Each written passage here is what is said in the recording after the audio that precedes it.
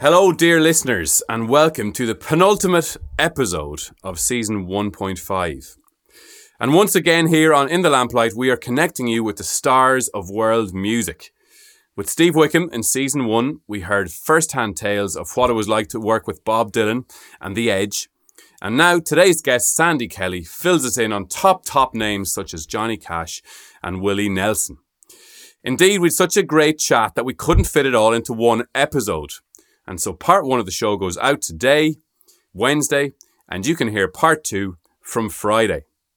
Luke and Rory, you are welcome to the podcast. How are you, Kieran? Yoo-hoo. I am great, thank you, Rory. And I have a specific question for you both today before we get into the chat with Sandy. Awesome. Lovely.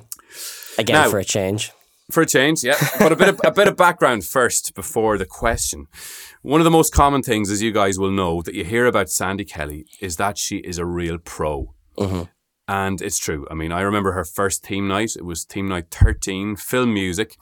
And she sang the most gorgeous rendition of Moon River. But this was a 2-night show. And on the first night, she showed up, as everybody does, I guess, for her sound check and run through of the song. However, on the second night, she was the only one to show up for a sound check. Now, I hadn't asked her to come in, but her years of experience and professionalism, I guess, were shining through here. And I really couldn't believe when I saw her there, in early on night 2, to leave absolutely nothing to chance and to make sure that tonight's performance was going to be as good as last night's. Her professionalism, however, extends to more than just her performance. Her outfits are legendary. Now, I'm getting to the question here, lads. Hi, folks. This is Radio Luke chiming in to give you a little bit of context for what you are about to hear. Here is a clip of Rory chatting to Stephen O'Dowd from last week's St. Patrick's Day special. That music, at Christmas time, I was trying to be a creative, I suppose, as such, and I took up embroidery at Christmas, so that definitely kept me busy over Christmas. Forgive me for my ignorance here, but what is embroidery? It's kind of like stitching, but it's like drawing with stitching kind of thing, but it's called embroidery. So there you have it, folks. Rory revealing his total ignorance of one of the world's finest and oldest arts. Anyway, back to the episode. Her professionalism, however, extends to more than just her performance. Her outfits are legendary. Now, I'm getting to the question here, lads. I've often wondered about the sequins on her dresses or tops. How do they get them on? Luke, we're going to start with you today. Are they embroidered, do you think? And why? I don't know what's so funny about that, Rory. But while I have you, Luke, more specifically, what is your favourite type of embroidery? It's a tough question. It's an awful fine art. Like I really like the style of the Cambodian one-eyed cross stitch. It was popular in about the late 1800s. I quite like that now. What about you? Have you got any particular embroidery styles you like? That Cambodian one-eyed cross stitch is unreal. I do have to say though. I can't hold it in. It's so over the top because I didn't know what embroidery was. The Cambodian but one-eyed cross. Seriously, on a serious note, Rory, sorry, don't interrupt me here. I do prefer the chicken pick patterns.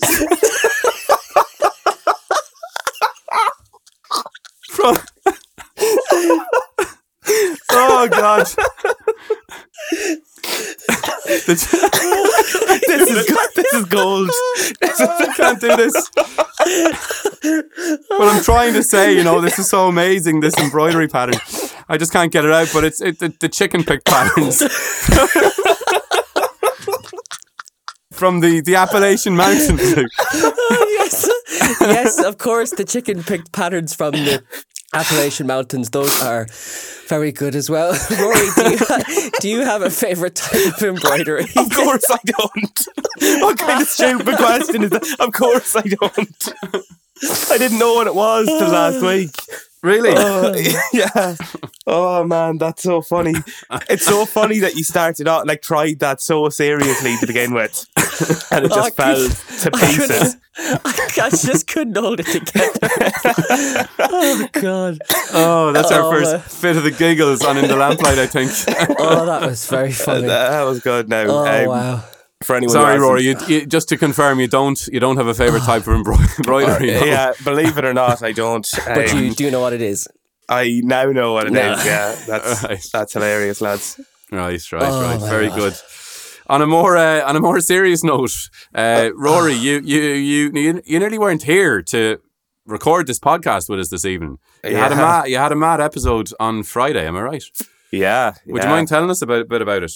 No, geez, I don't mind at all. I nearly drowned out surfing. Funny one, like in a sense that when we had looked up the tides, well, we surf all the time, me and my brother Drew, and we had looked up the tides, and there's a certain type of wave that we like, you know, this kind of small, kind of rolling, little bit of power, nothing too much. So it was like something like 3 or 4 or 5 foot, and that's kind of perfect for us. And went out and met a couple of lads that we know out there. So we're bobbing about and chatting, and this rogue set came in, and just like I got held down for 2 waves, one after the other. They were really close together, and when it came up the third time, I just took a big deep breath, but it was like a deep breath of water.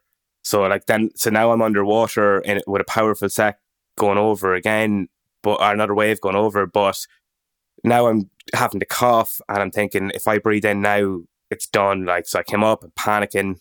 Drew was pretty close to me actually, and he noticed I was in a bit of distress, and he kind of paddled over as fast as he could. And he says, "Get on!" He's shouting at me, "Get on your board! Get on your board!" So I got on my board, and I think he got in behind me. I don't really know, but he got in behind me and he just shoved me with the next wave, kind of like a little bit of a punt, you know, like kind of, I hope this brings him in. So I got into about chest height and kind of paddled my way in. But like, it's funny when you lose, like when you're kind of needing oxygen really badly, your legs start to go all wobbly and your arms go all wobbly. And then I couldn't get out of the water and I was falling, and Drew was shortly behind me on the next wave, just kind of paddled in, and he's kind of holding me out. And then it's one of the moments I kind of like collapsed onto the sand, but not like intentionally, not like movie style, like, oh, I've just got out of the water, I need to collapse, my legs wouldn't hold me up. So yeah, it was a mental one. The lamplight nearly went down to 2 lads. Wow. That's scary. It is scary. And, That's and really like, scary, yeah. how do you feel now about getting back in the water again? Great, I went out today. Oh, did you? Fair play. Yeah, I went out with the old intention of, if you fall off the horse, to get back on it, you know. And we went out and it was really fun. I think it was one of the best surfing days of my life, simply because I was just out enjoying it. The waves were really small, and I just felt a bit of confidence growing back in as I was paddling out and paddling And on you didn't waves. nearly die. Yeah, it's great. Isn't it good. lovely It's when you go positive, surfing yeah. and don't nearly die? Yeah. So it was an eventful weekend, but a great one nonetheless. A lot of lessons learned. One of them kind of sunshine on the face moments, you know, when you feel the sun on your face. Don't mean to be awfully dramatic, but it's a bit like, oh, Jesus. Yeah. I get to open the window and feel the wind coming in the window and go, oh, that's cool. You know what I mean? It was a strange one now, but it was Good. yeah, it was good. We get to giggle uncontrollably with you then this evening on the show. So I knew as soon as you said the word embroidery, I was like, these two ages. I wonder how long they've been planning this. Oh, we couldn't let that slide. We just couldn't let that slide. Okay, I think we've done it justice at this stage, and it's probably time to move on to the interview. So let's hear, as I said earlier, this was a great chat. We really enjoyed it. So let's hear what Sandy Kelly had to say to us. Sandy Kelly, you are welcome to In the Lamplight. You, Kieran, good to be here. It is your first podcast, I hear. My first podcast. Wow. Thank you for telling me what it was, because when you invited me here tonight, I had no idea what I was coming to do. Well, I'm sure it's not your first interview. No, not done my it? first interview. Yeah, No. yes. Well, look, it's great to have you, and thank you for coming. No, thank you for the invite. As is tradition, Sandy, on In the Lamplight, we begin with a poem. So Oh. we have a poem about you. About me? About you. God, you give me a fright. I thought you were going to ask me to recite a poem. No, that comes The later. boom That was comes going later tick, in the tick, show, tick. Sandy. Yeah. Oh. Anyway, so here's a wee poem about you. Okay. She's been on stage since she was 3, or so the story goes. working her magic with melody in brilliant, glittering clothes. And in an industry where you must impress or be discarded like the trash, she survived and thrived working with the best, Willie Nelson and Johnny Cash. She owns the stage, she entertains, consistently a pro, and so you know when you hear her name, it's going to be a show. You've probably guessed our guest this week. She's always on the telly. But in truth, right now, we're thrilled to speak with the shining Sandy Kelly. Wow. Am I blushing? Lovely. I'm blushing. Am I? Wow, that's so sweet. I think that's the first time anybody ever wrote a poem about me. Wow, well, there's a lot of firsts tonight already, Sandy. Chuffed now. I know. I know. I know. Just a bit of crack to start the show. Yeah. But cool. in fairness, I've worked with you maybe the last 5 or 6 years, and it's always been a pleasure. But my favourite moments of working with you have to have been when we've asked you to do a duet. Yeah. Okay. They're my favourite moments too. Yeah. And so some poor unsuspecting lad gets up to sing a duet with Sandy. And these lads are, experienced performers themselves, but they usually come off the stage a shadow of their former selves Terrified. after having the Sandy Kelly experience on stage. I don't know what. Do you know what? I don't know what it is. I really do. I promise you, I try to behave myself, but I just can't. And when I see somebody like Georgie Gorman or Tabby Callahan or whatever, I just can't behave myself. I just take off, and I pep talk myself in the dressing room to behave, be like a lady, don't embarrass them. And then you've seen what happens when I go out on the stage. Yeah. I mean, but it's all in fun, But it is, of course. Poor Georgie, I think, was the worst, wasn't he? Broke his sweat, I think. George didn't know where to look. He didn't know where to look. Yeah, no. but in all seriousness, it's all part of your stage presence, which is second to none, and it's Thank something you. I've learned hugely from you, and I'm sure Thank lots you. of the Team Night performers would watch you on a show and say, "Wow, this is how it's done." I don't even I'm not even aware of that, honestly. Right? To me, I'm just, I'm just there doing what I've always done, and of course, it's always nice when somebody says something like that, but you don't see yourself like that. Sure. The stage to me is very much, although I'm terrified to put my foot on it before I go out there. Once I get out there, for some reason, that fear leaves me, and I have to make some sort of eye contact with the audience. I hate venues that are completely dark and you can't see the people, because once I make eye contact or I see somebody, even if it's only the front row or the second row, then I'm okay, because I know that they're nice and they're not going to kill me, or something awful's not going to happen. Yeah. And so tell us about, you just mentioned you're nervous going on stage. You terrible. Say, right, Terrible. Still, if I have even coming to your theme nights or any night, they're all the same. I would be very nervous. And, your nights, when I do my own show, say, I'm probably the only girl on there, or maybe one other. And so I have my own dressing room, not because I'm better than anybody else, but we know other girls like. Sure. But when I do your theme night, there's about like 20 girls in the dressing room, and there's all a flurry of putting on makeup and what they're going to wear or what they're not going to wear. And when I come in, they probably don't notice, or maybe they do, I don't know. They're all lovely, and now I know them all and they're friends, but I kind of get a little corner, and I have a habit of, I bring a towel. I'm sure they think I'm a right diva. I bring a towel, and the towel goes down first, and then my makeup brushes go down, and then my makeup goes down, and then my earrings go there. And it's like a ritual. Right. And I have a couple of relics, and I have a couple of little good luck things, and that's like my process. Okay. But when I'm doing my own show, I have like this one. When I'm doing your show, I have like this much here. Yeah. And everybody's just scurrying around. So by the time I get out to the stage, I'm terrified. Right. Because you can't get in that little zone. Yeah, Your process is different. Yeah. And of course, it's wonderful in so many ways, because I get to be like everybody else. And, the way I started out, being young and excited, and, all the girls they're wonderful. Oh, that's lovely. Yeah. And some new friends for me too. Great. Well, I guess, right, that's off stage. But as we mentioned, when you come on stage, you're a different person altogether. And I know That's funny for me to hear you saying that. Yeah. I don't even know. Yeah. I don't even know that. Well, I guess, as we said in the poem a few minutes ago, now I don't know, is this accurate, but I've certainly read or I've heard along the way that you've been on stage since you were 3. Actually, would you believe I was on stage before that? Because it's always funny to me when somebody inevitably will ask, why did you decide to be in show business, or what age were you when you started? Well, I was carried on stage in nappies as a baby. Right. If they needed a baby in a sketch or a play on my family's Fit Up Roadshow, well, they would grab me. They used to call me the elf. Okay. Somebody grabbed the elf and bring the elf on stage. Yeah. And I would be there before I could talk or walk. Yeah. So I never really had a choice. Okay. And maybe that's why I don't feel that nervous once I get out there. Maybe that's why it leaves me, because in a way it's home. I've been out there so long. Yeah, yeah. It's home, and it has helped me escape so many things. Okay.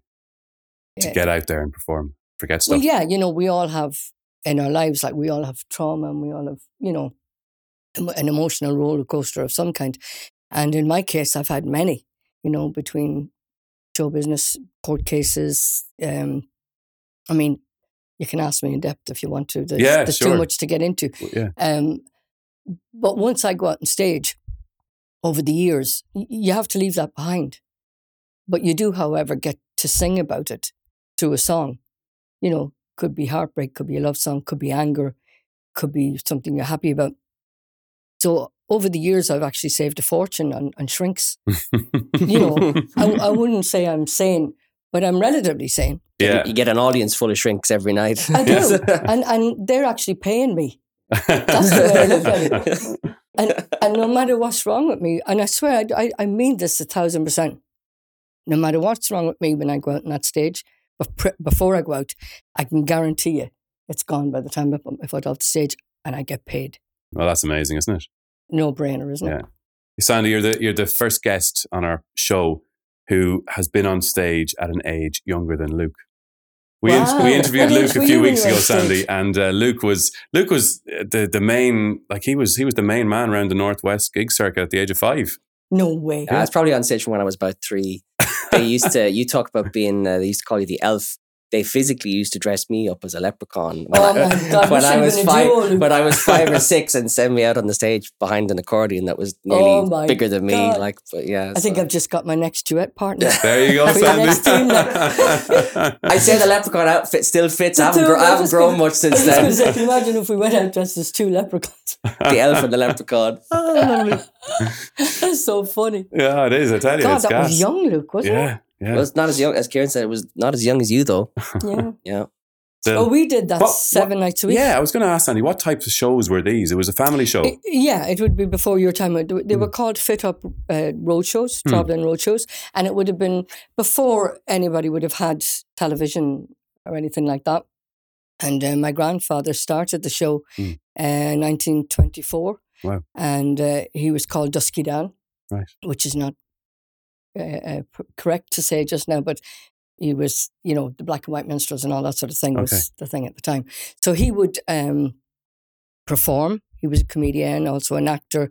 He played the banjo, and he would put sand in his pocket, and he would do a sand shuffle, with those kind of black and white shoes. What do you call them? Spats, is it, or something? I don't know what Winkle they're pickers? called, but I know the ones you're talking about. No, not winkle pickers. No, they were kind of like round shoes. You'd see them in the old movies and stuff, and like a white round thing in the top. Anyway, so he would do that. And then, of course, his wife, my grandmother, she was a wonderful singer. And I'm not just saying that. She was an incredible singer. And she used to yodel as well. So then they had children. And their children had children, whom I'm one of. And so there was a show with the full cast. And we lived in caravans, and we would go from village to village in rural Ireland, field to field, sometimes, and perform. The show was a variety show, so it would be drama, comedy, music, magic, and it's kind of like a vaudeville type. Amazing. And did your singing talent then, did that... Everybody sang on the show, Kieran. Okay, so I was going to say, did you just learn as you went, or did you ever get any formal training, or was it just a very natural thing for you? I had to do all the Shirley Temple songs and the tap dancing and stuff for that. Okay. And then, as I said, I would take part in the plays if there was a child part, take part in the sketches for the same reason. I was the magician's assistant. My Uncle Jack, he was a magician, but also he could hypnotise people. And so I used to dress up. I was only 3. Right. I used to dress up as a little yellow satin trousers and a little turban. And I would help him with the tricks. So really everybody that was on the show had to do something. There was nobody idle. Yeah. And my dad, how he met my mother, the show was out in Ballintoher. Right. I pulled into Ballintoher, and my mother made the huge mistake of going to the show. Right. And my dad threw the old glad eye on her. Right. And she very much liked him. Right. And that's how they met. Okay. And so she was at the show every night then because she got a free ticket. Nice. My granny, Granny B, they came from a farming background, but not very well off. But compared to my grandmother's family, they would have thought that my father's family were just very, very low, you know. Okay. So there was a lot of that in that day. Was there? I was going to ask, was there any... So my grandmother went crazy when she heard that my mother was interested in the showman. Okay, right. You know, so... Because there was a thing about the showman and travelling from town to town. And... Well, yeah, I suppose if you lived in a caravan and you travelled from town to town, that wasn't looked upon. And the strange thing for me as a child was that I never saw any disapproval of any kind when I was on the stage. I was always looking at a sea of smiling faces and clapping hands. But when I wasn't on the stage, when I was just out and about, maybe in whatever village you would be in the shop or whatever, people found it very hard.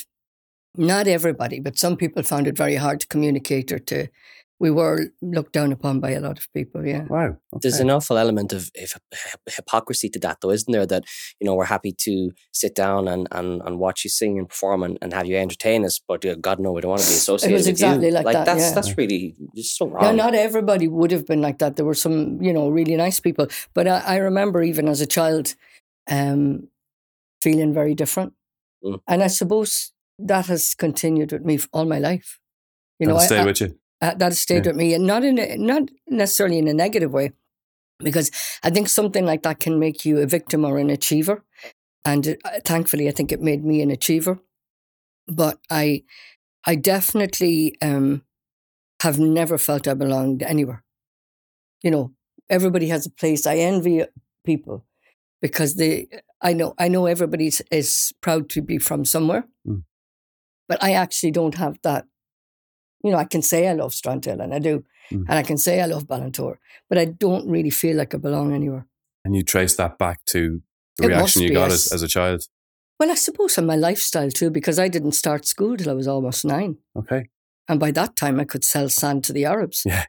You know? You'd learned all the life lessons you needed nearly at that stage. For God's sake, I could run rings around them. Yeah, I'd say so. In every sense of the word. Like, I mean... I was up to all the tricks in the book, as you can imagine. You know me well enough to know that. Yeah. Well, no, I certainly have got that impression of you over the years, Sandy, that you're as you say, you're a survivor. You know, I think I'm a survivor. You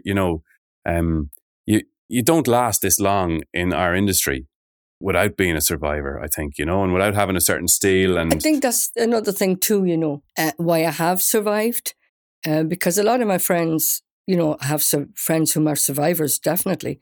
You know, people like Philomena Begley, she'd be probably my best friend, whom are incredible. But I've seen people fall by the wayside too, along the years, you know. If you think of it, I'm 67.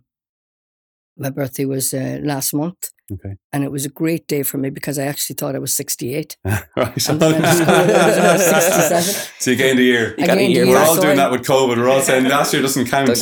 Yeah. So it was like amazing. The best birthday ever. Yeah. But what was I saying? The dementia setting. You were saying that you've seen people fall along the wayside over the years. Yeah, but I think that the reason that I have survived, I don't mean professionally, I mean as a person is because I never lived show business.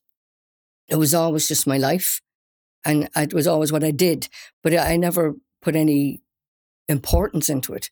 Like when I came home, no matter what I was doing, could have been working with Johnny Cash or whatever, I still did my washing and washed my floors and did my cooking. I never had anybody else to do it. There were times when I couldn't afford to pay the milkman. There was times when I couldn't afford to pay the school bus for Willie. You know, I was never... You never lived, despite working in showbiz, you never lived the showbiz lifestyle. I was able to walk off the stage, get into the car and leave it behind me. Yeah. That was a different person. Well, that seems to be the key, doesn't it? You know, it seems to be. It's what I think. Yeah. You know, it's what I think that I'm comfortable anywhere. I don't, like, I've met people over the years, all due respects to them, who think they're something special, but we're all the same. You know, and really the bigger stars that I met, like Johnny Cash and Willie Nelson, they were actually the most humble and basic people I ever met. It was people who were sort of less talented. Yeah. And they'd more to prove maybe, whereas and you know what the sad thing is? Yeah. Like they never were happy, and they're never going to be happy because they're still in the race all the time. Yeah. You know, do you know what I mean? Like, I'm sure you do. I'm sure you know what I mean. Yeah. They're always in the race. Yeah. You know, you've won the race. You've done it. Move over. It's somebody else's. Constantly thinking about doing it as opposed to just doing it. Just doing it. Or why did this not happen? Or why was it not me? Or, you know. Yeah, it's the same. We see it on the Sligo Jazz Project every summer, Sandy, that Eddie Lee runs, and world-class musicians who are known, you know, the whole world over in their field. And like you'd mentioned, Johnny Cash or Willie Nelson, these guys are the top of their game. And they're the most sound people and sound ladies, and they're just so nice to hang around. Whereas some of the people trying to get there can be a bit more chippy and a little bit less, you know, less easy to deal with. It can be a very cutthroat business in that respect. Yeah. And like, it probably can kind of almost depend as well on what aspect of the industry you're in it for. You know, you talk about not living the lifestyle, so to speak. I'm sure there are plenty of people in the industry who are, that the music is almost secondary to them, but they've been seduced by the lifestyle of the industry, whereas the people you talk about, like Willie Nelson or Johnny Cash, they're probably in it for the music first and foremost. And that's probably what keeps them a little bit more grounded, a bit more humble, because they can walk into a room and they're looking for the music. And I've never met you before. Where do you come from? Or what do you play on? As opposed to walking into a room and going, now I am on this level, but you are on this level. And we've all witnessed that, haven't we? You know, sure. Definitely. And, you know, that must be very tiresome. That must be an awful thing to have to do that all the time. Yeah. You know, it's so much easier just to do what you do, isn't it? Yeah. You know, and do it the best you can. Yeah. Sandy, we can't let you go any further, if you don't mind, without asking, how did this whole Johnny Cash thing come about? I've heard a few versions of this story, but I'd love to hear it from you. I'm surprised you don't know, because I've told it so many times. Well, I've actually never heard it from you, and I'm sure our listeners would love to hear it as well. So, go on. Crazy was that I'd been in pop music for years, as you know, and we did the Eurovision and all that. Yes. And I'd had lots of top 10 records and whatever, but that doesn't mean anything. We were gigging. Yeah. You know, with the you were making bands, a living. The Duskies. Yeah, and working marquees and festivals and whatever.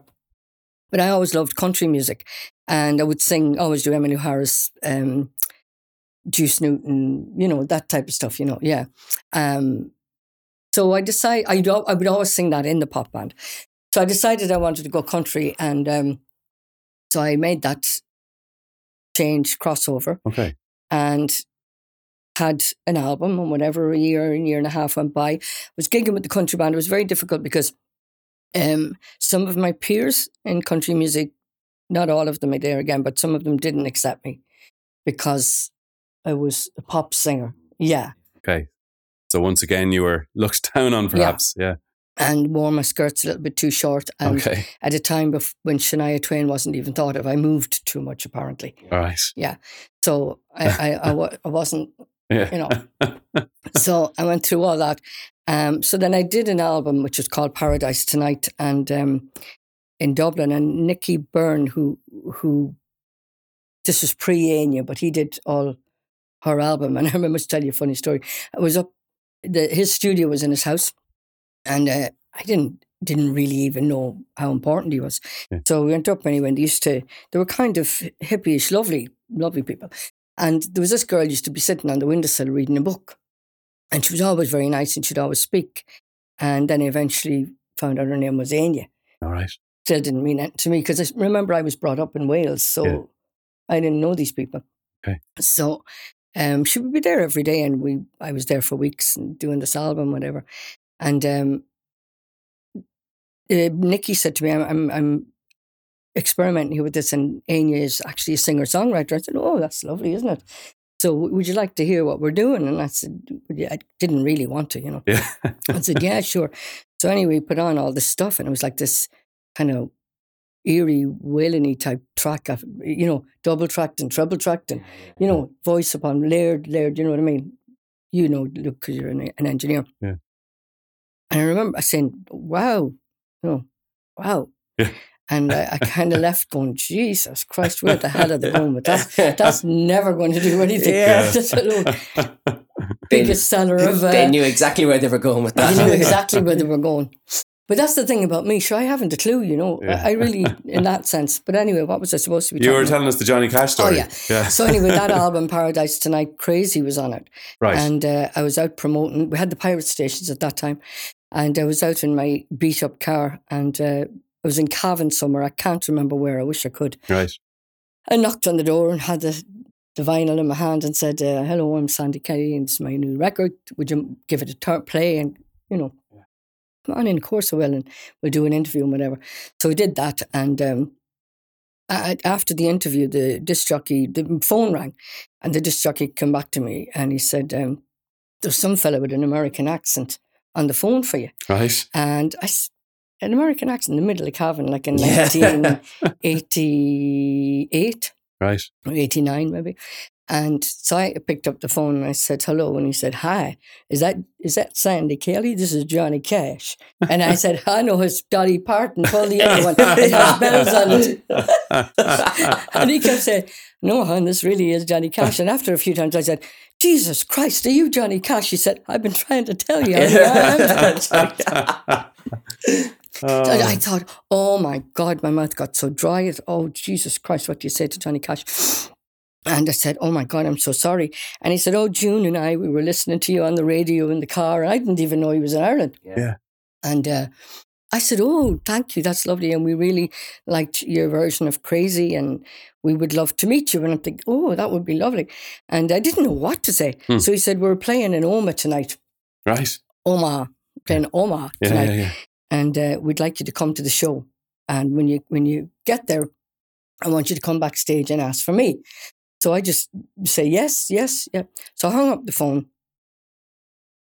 Your man that took the phone call was ready to pass out, because he now realised he'd answered the phone to Johnny Cash. So there was no speak out of him at all. So he wasn't going to be no good. So I kind of pulled myself together. I knew I'd been wearing the same jeans for 2 days. And it didn't have very much money. And what way would you do this? So I asked him, could I use the phone? And I rang home and I said, Mike, can you please get me my leather skirt in the wardrobe and my jacket and meet me in Omagh, because I'm going to meet Johnny Cash. And he said, that's so funny. He said, stop messing, will you? I said, no, Jesus Christ, will you stop? Will you listen? You have to do it right now. This is Johnny Cash. So he said, you really meeting Johnny? I said, Jesus Christ, I'm meeting Johnny Cash. So anyway, he did that, and we met at a pub somewhere, and I put the skirt on and the tights and fixed the hair and put on the makeup and whatever. And the one time you had less space than the team night dressing room, Sandy. I think I had a lot less space. I think I was in the toilet. I shouldn't have said that, because I'm never going to live that down. But anyway, so I get there, and I all the way in the car, I was saying to myself, I was practicing what I'd say. Hello. Oh, you must be Johnny Cash. I'm Sandy. Hello, hi, I'm Sandy. Oh, yes. Everything I said sounded stupid. Sure. So anyway, I knocked on the door, and the bodyguards were there, and they opened the door. I said, Johnny Cash said I was to come around and ask for him. And as you're saying it, like you just said, I know. I just said, that's a sentence I never thought I'd say. Anyway, okay, they opened the door and said, "Oh, we'll tell Mr. Cash that you're here." So I'm standing there anyway, aging by the minute. And the door across from me opens. And out he walks. Oh, sorry, just before that, I seen a fella called Neely, who was my number one fan. And I didn't know he was going to be there. I didn't know I was going to be there, but he was taking photographs. He was a photographer. And Neely was there to take pictures. And so I grabbed Neely. I said, "Neely, when Johnny Cash walks out that door, I'm going to get up beside him like that. And whatever you do, take a picture because I'll never see him again. And I want a picture with Johnny Cash."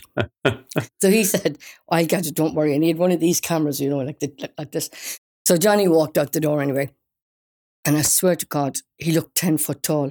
And he had boots up to here and a big long black coat. I thought, oh my God. Like, I couldn't even move, never mind speak. Yeah. So he said, "Oh, hi, you must be Sandy Kelly." And he says, "Waylon told me all about you." After me deciding what I'd say to him. Because I had done a tour with Waylon Jennings just before that. Yeah. So I swung round. He must have thought I was a lunatic to get the picture. And Neely had fainted. He was lying on the floor. So he was on his back. And he must have gone straight back because the camera was still on his chest. And he was lying on the floor. And I thought, what the hell? Well, who's going to take the picture? Yeah. And I could see the two bodyguards. They opened the exit door, grabbed Neely and put him lying on the bonnet of a car and left him the camera and all.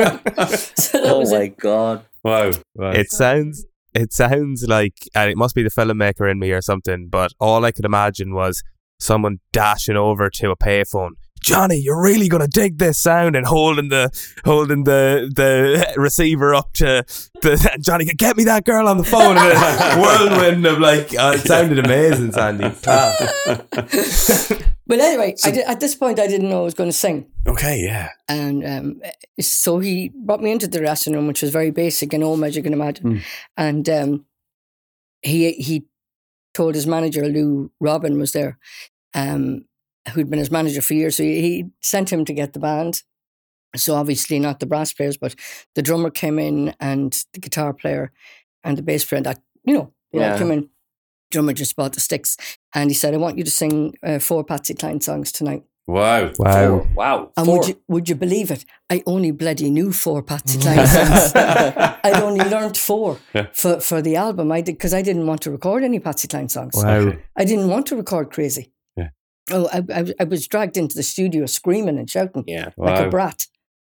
And so I gave them the songs I Fall to Pieces, Crazy, Faded Love, and Sweet Dreams. So they rehearsed them in the dressing room.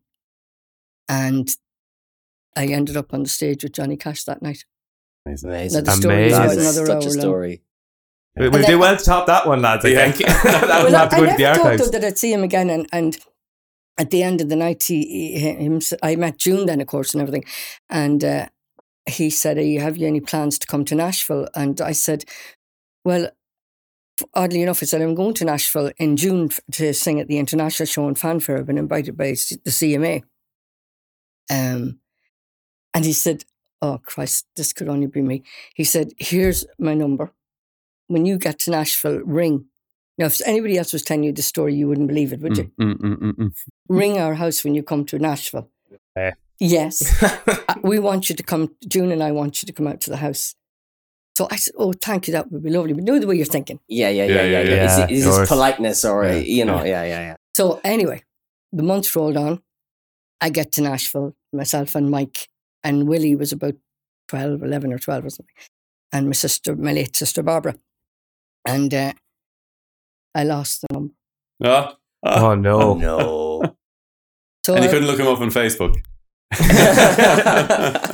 So I went to the CMA and registered for the festival.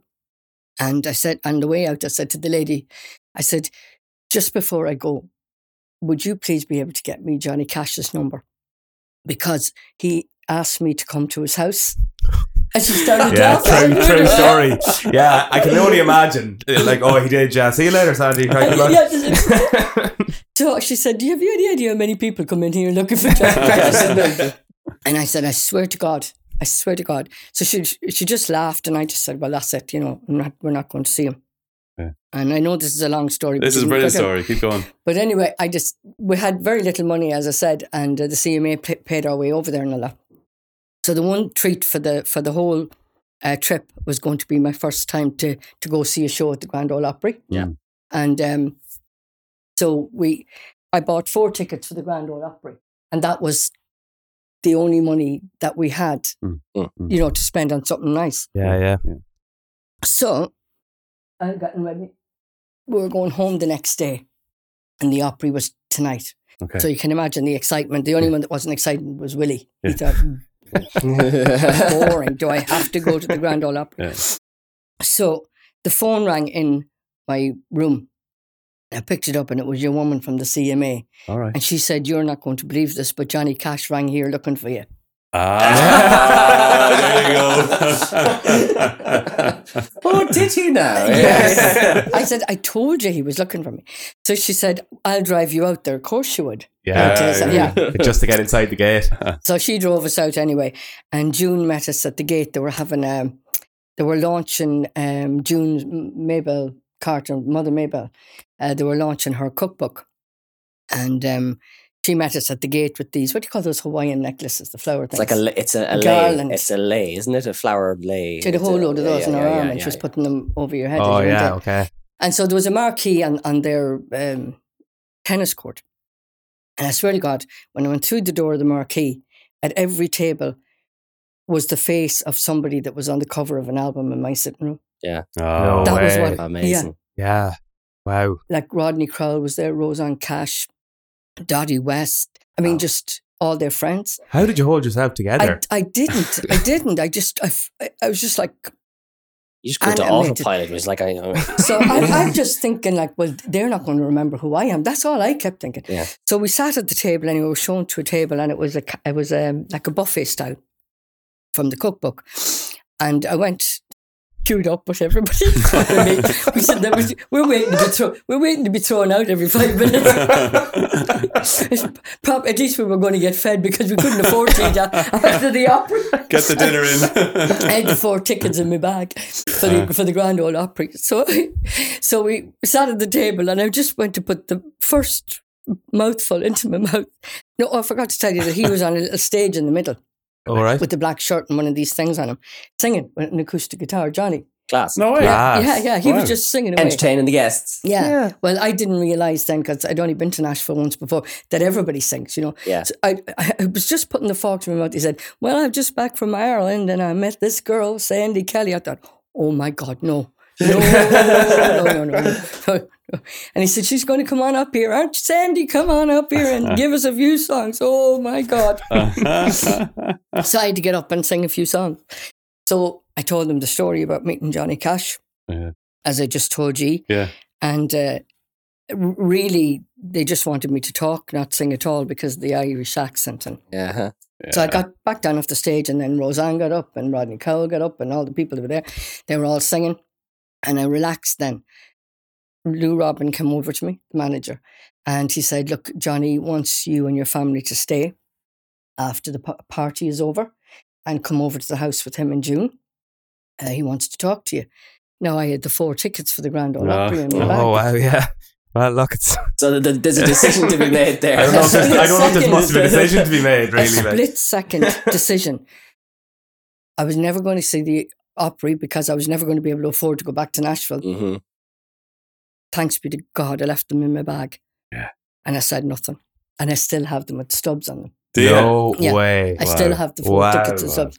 And I And say that's- Willie was devastated that he didn't get to go to the Grand Ole He Opry. was so he was running around Johnny Cash's house like a lunatic. And so we went over, and he was in a rocking chair. June made coffee. And that's the night that he gave me the song Woodcarver. Amazing. That is It's not a short story. It's a brilliant Well, story. But it's a Fabulous story worth story. hearing. And do you know what? I think one of the amazing, enduring legacies of that story is, and it's something you might never have thought about before.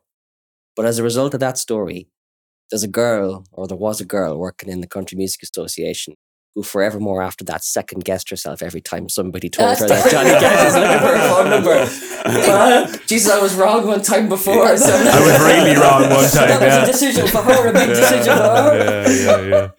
Oh, that's brilliant, Sandy. Thank you. Thanks so much for telling us that. And, not at all. well, look, we could stay here chatting all day, but we do actually play some music on this show as well. Okay. And so we thought we'd have to play Woodcarver to start off. That this would be evening. lovely. Yeah. So cool. let's have a listen to that.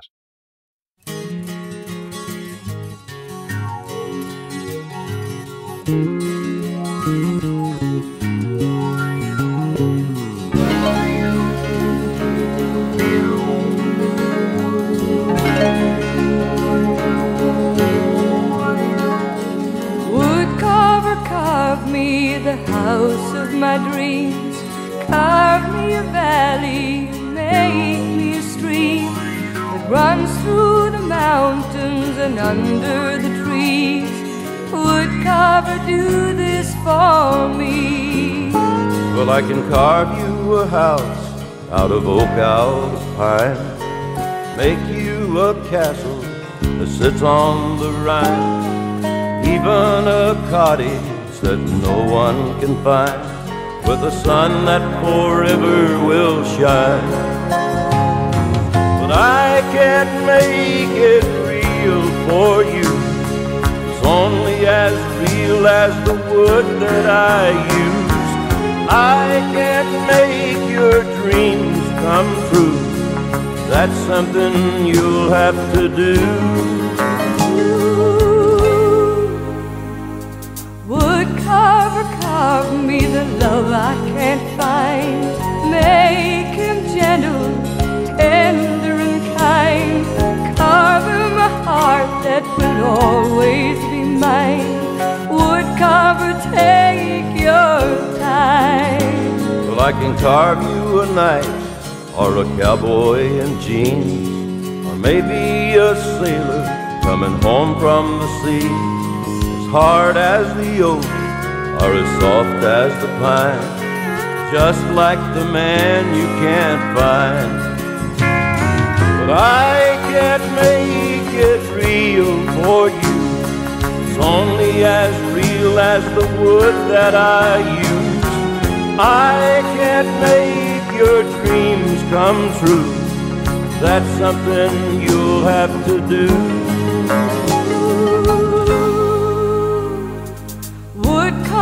Do you mind if I watch? Your hands are so smooth and your chisel so sharp. I promise that I will not get in your way. Woodcarver, please let me stay. Well, I can carve you your house, I can carve you your man, but I can give you much more with these wood carving hands. No, you won't be a bother if you want to stay. Do you know what I'm trying to say? I could make it real for you. I'm as real as the wood that I use. I could make your dreams come true. There's nothing more you'd have to do. Oh, woodcarver, make it come true. Woodcarver, carve me the house of my dreams. Carve me a valley, make me a stream that runs through the mountains and under the trees. Woodcarver, do this for me.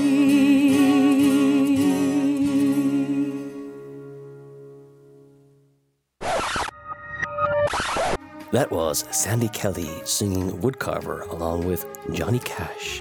And folks, that is about all we have time for in this episode. Do join us this Friday, the 26th of March, 2021, for part 2 of our chat with Sandy Kelly. Until then, from me, Radio Luke, and all of us here at In the Lamplight, goodbye.